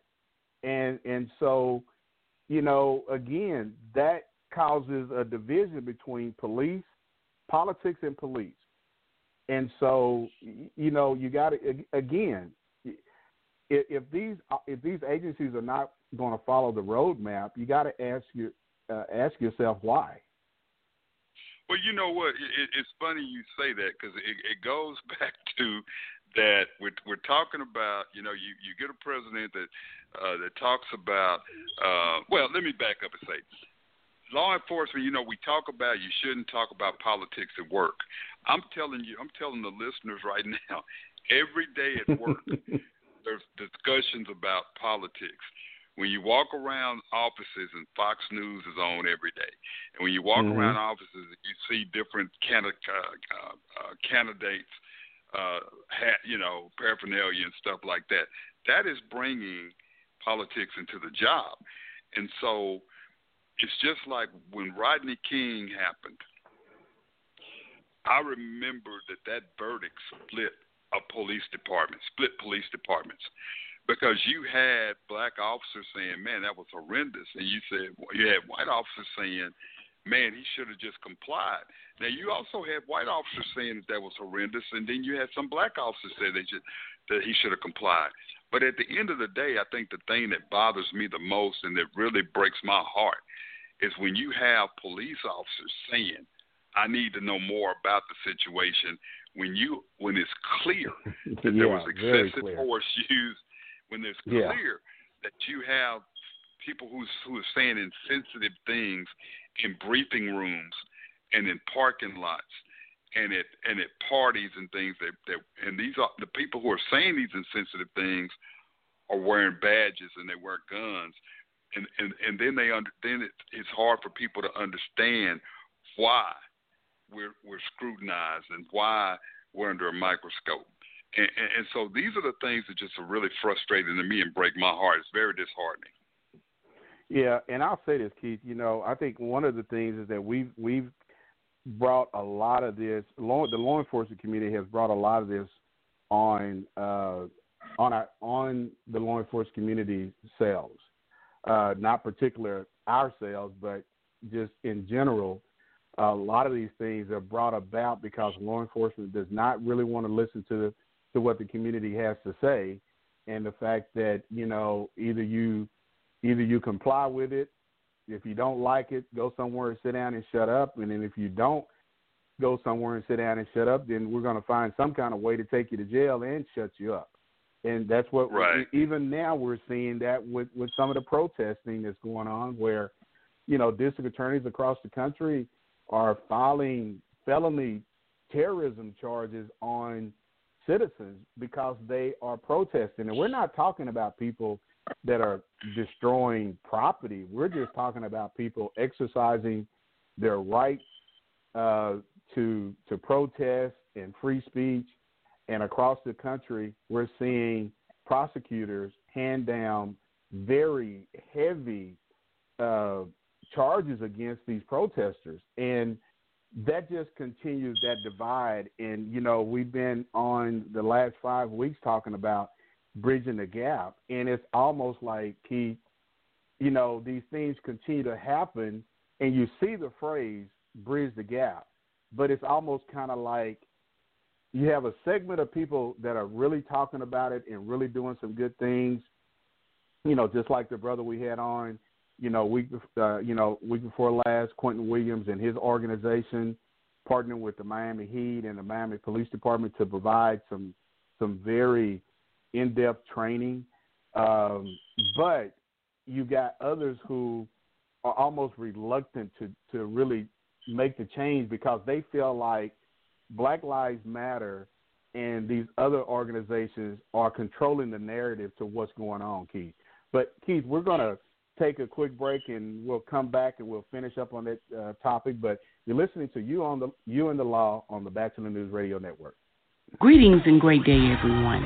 I am Elder Janelle Strickland, host of the Life Cafe radio broadcast from Maximizing Life Family Worship Center. I invite you to tune in every Saturday from 5 to 6 p.m. Tune in, maximize your life with the Word of God, and be blessed.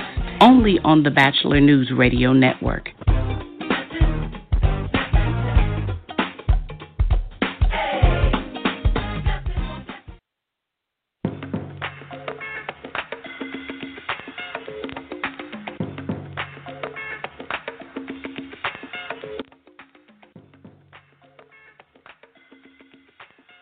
You're listening to You and the Law. Don't forget, if you have a question, if you're on our line, 646-929-0130, you can ask a question, comment, leave your name, and we'll get you on the air. Chat room is open as well for questions, comments, or hit them on their Facebook and social media broadcast. Back to Chief Birthday Green and Chief Swag Humphrey.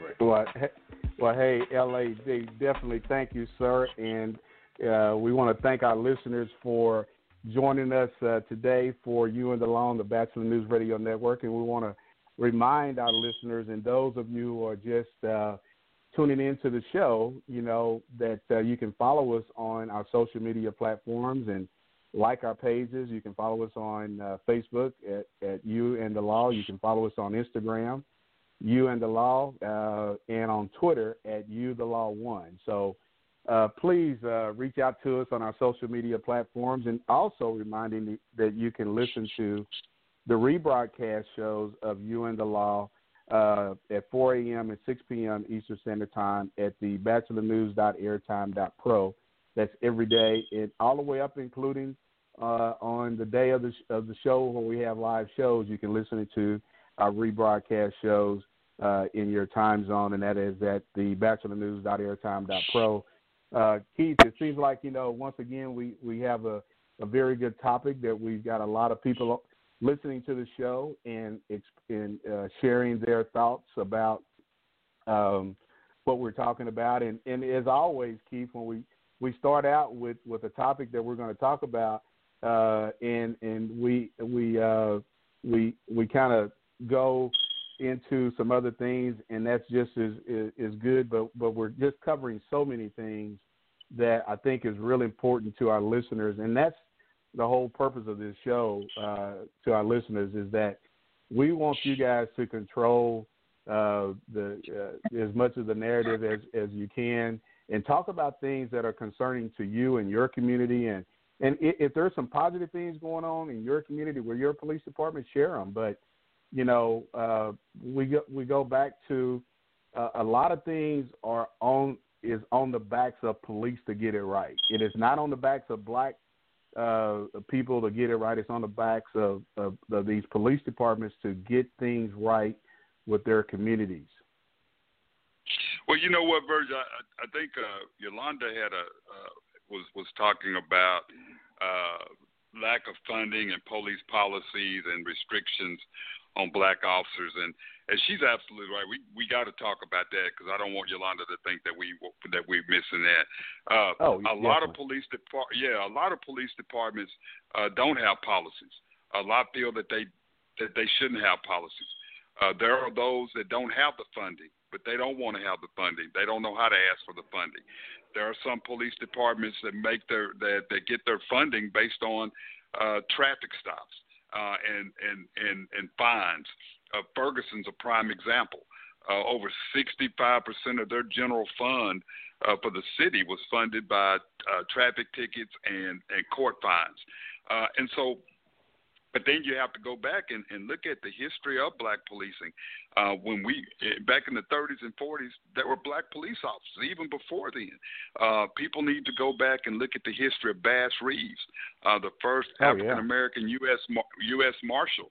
His territory was Mississippi, Arkansas, and Oklahoma, and it's an amazing story. They're finally going to make a movie about Bass Reeves. But when you think about the local enforcement officers, in New York, Chicago, and other inner city police officers and throughout the nation, they weren't even allowed to ride in the front seat or ride with white officers. They had to ride in the back seats to their beats, and they had to walk on their beats, and they weren't allowed to arrest anyone who didn't look like them.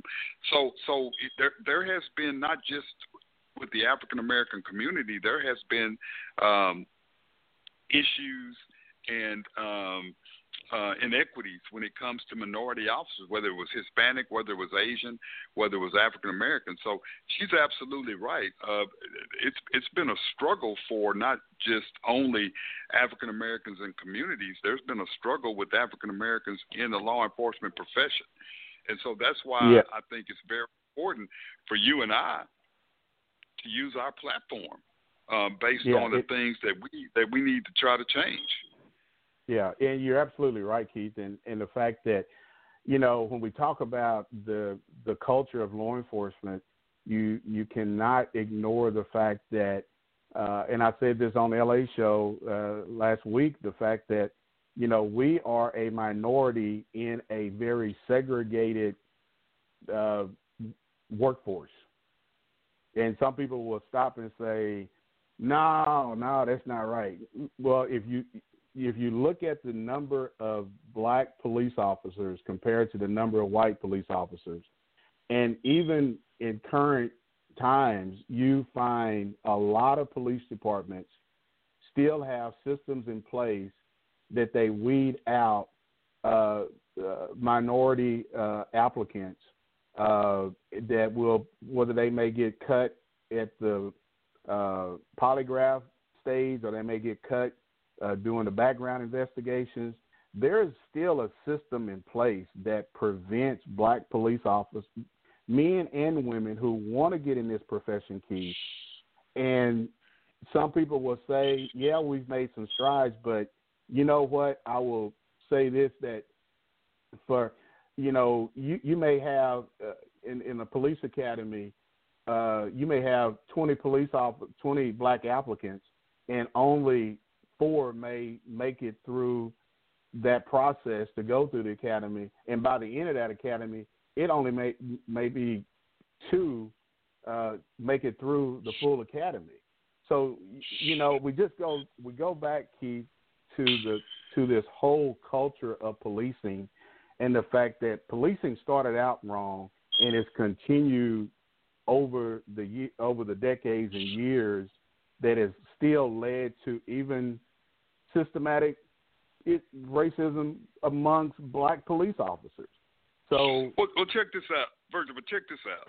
We're one of the few professions that can actively say that we want to recruit minorities, whether that's black males, black females,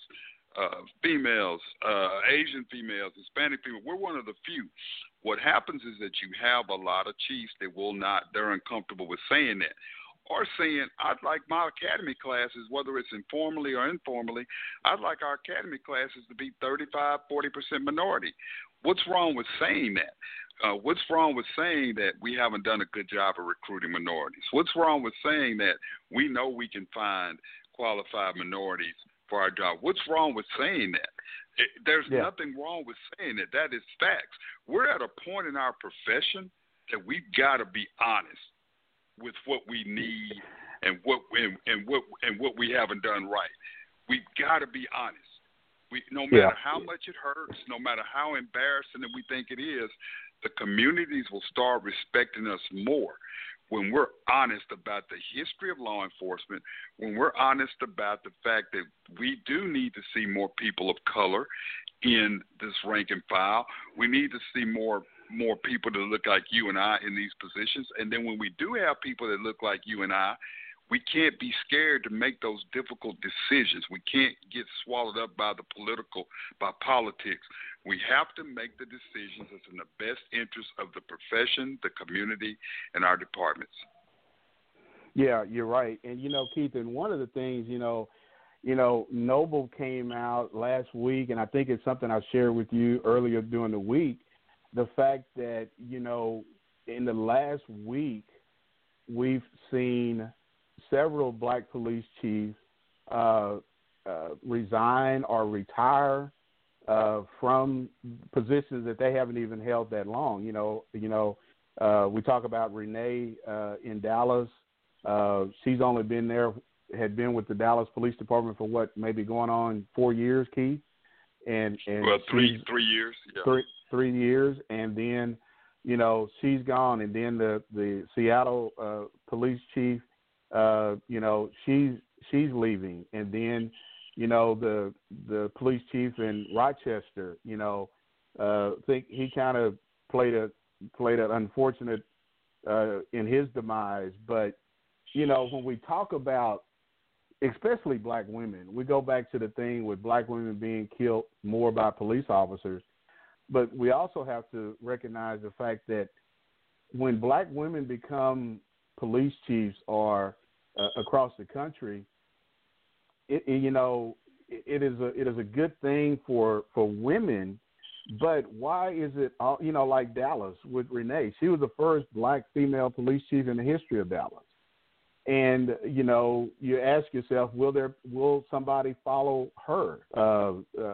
And will, where will she end up after she leaves Dallas? So there's a lot of things that when we talk about, especially with women in law enforcement, you don't. And I'm going to give you an example, Keith. Right here in the state of Oklahoma. Can I say something real quick? Yeah, go ahead. Just really quick while it's on my mind, and what we've got to stop doing, one of the things that I think that also prohibits African American females from putting in jobs, because this is what we hear.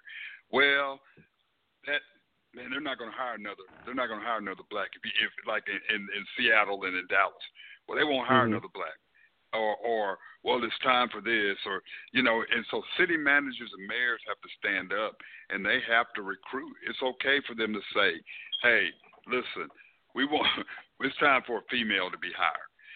We hope that more females apply for the job. We gotta stop being afraid to advertise, for talent, minority talent. We just have to stop doing that. We got to stop being afraid to do that. That's not discrimination. That's not that is just facts. What you're saying is there's qualified minority females out here that can lead police departments, and we want to give them a chance. Yeah, and that's what the whole conversation should be about. Your qualification, your experience to lead a law enforcement organization, and not for somebody to say, well, we haven't, we'll try her out and see what she do. It's almost kind of like you're setting somebody up for failure to some extent. But the comment that I was going to make prior, Keith, is the fact that just like in the state of Oklahoma, there has only been one black female trooper in the history of the Oklahoma Highway Patrol. One black female in the history of the Highway Patrol. And you look back that this is an organization that is probably maybe close to 100 years old. And you ask yourself, well, how is it that, and you talk about what you said earlier, Keith, recruiting. How is it that you only have one black female that is still with this Highway Patrol, and there has not been another one since her? And you have to ask yourself, are you really doing a good job of recruiting? Especially we have a lot of HBCU universities across this country who have a lot of talented black women who are studying criminal justice. Are you really trying to really change the culture of your organization when you say you only have one? That number is not good. And if you are proud to say that you really need to change that thought process, the fact that you should be really doing everything you can to get more black female and even Hispanic female troopers or police officers in your department. Well, yeah, and we both know that the young lady who's a trooper, who's a trendsetter, and I think she's been there maybe 15 17 years. Yeah, and she was recruited. She was recruited from a historical black college, and so you can't tell me. Latika Alexander. Yeah, you cannot Alexander. tell me. You can't tell me that there are more. And so, is it the reputation of the profession that prohibits young women of color from more? I don't know, but we need to see more. When I was in Norman, we had never hired a black female. It wasn't because while I was there, I actively tried to recruit, but the reputation of the department and the reputation of law enforcement as a whole, especially in certain states, I think hinders us from hiring qualified minority females or other minorities into these positions. But I can tell you this: my focus is, if I can make a difference in this profession, I'm going to do it, and I'm not afraid to have those conversations. And the other thing that we have to one thing that we have to look out for, just really quick, is that we've got to stop worrying about the unions. They should not have a say. They should not have a say of who is hired as a police chief. They should not have the final say. But I can tell you right now, they do in a lot of situations have that final say. They should not be allowed to attack police chiefs when they're doing their job just because they don't think they're doing their jobs. Exactly. These are and it's so disheartening that occurs, and so those are things that hurt. When you let a group of officers tell you who to hire and when they should be fired, that's a problem. A vote of no confidence by people just because they don't like one thing you say, and then that police chief's reputation is targeted and their tenure's tarnished based on the fact of one incident that they don't believe, officers don't believe, that they should be allowed to do. So those things do contribute to us not being able to recruit qualified minority females. Yeah, you're right. And hey, Keith, we're coming up on the last few minutes of the show, and we want to just thank all of our listeners for listening to You on the Law on the Bachelor News Radio Network. We've had another great topic, a conversation between ourselves and our listeners. And before I go, Keith, I got to share this with you since today is my birthday. Our good friend, your former administrative assistant, wanted me to let you know that you owe me a very good steak dinner from Ruth Chris Steakhouse. Okay. You hear that? What about if I buy you a steak hamburger from Dairy Queen, buy you a value meal with the curly fries and the red soda water? What if I do that? It'll be. Oh no! Okay? You know what? Well, you know what? I'm gonna have to say this. Listeners, we definitely thank you for joining You and the Law on the Bachelor News Radio Network, and thank you all for the birthday wishes. And we will see you all at the next edition of You and the Law on the Bachelor News Radio Network. Happy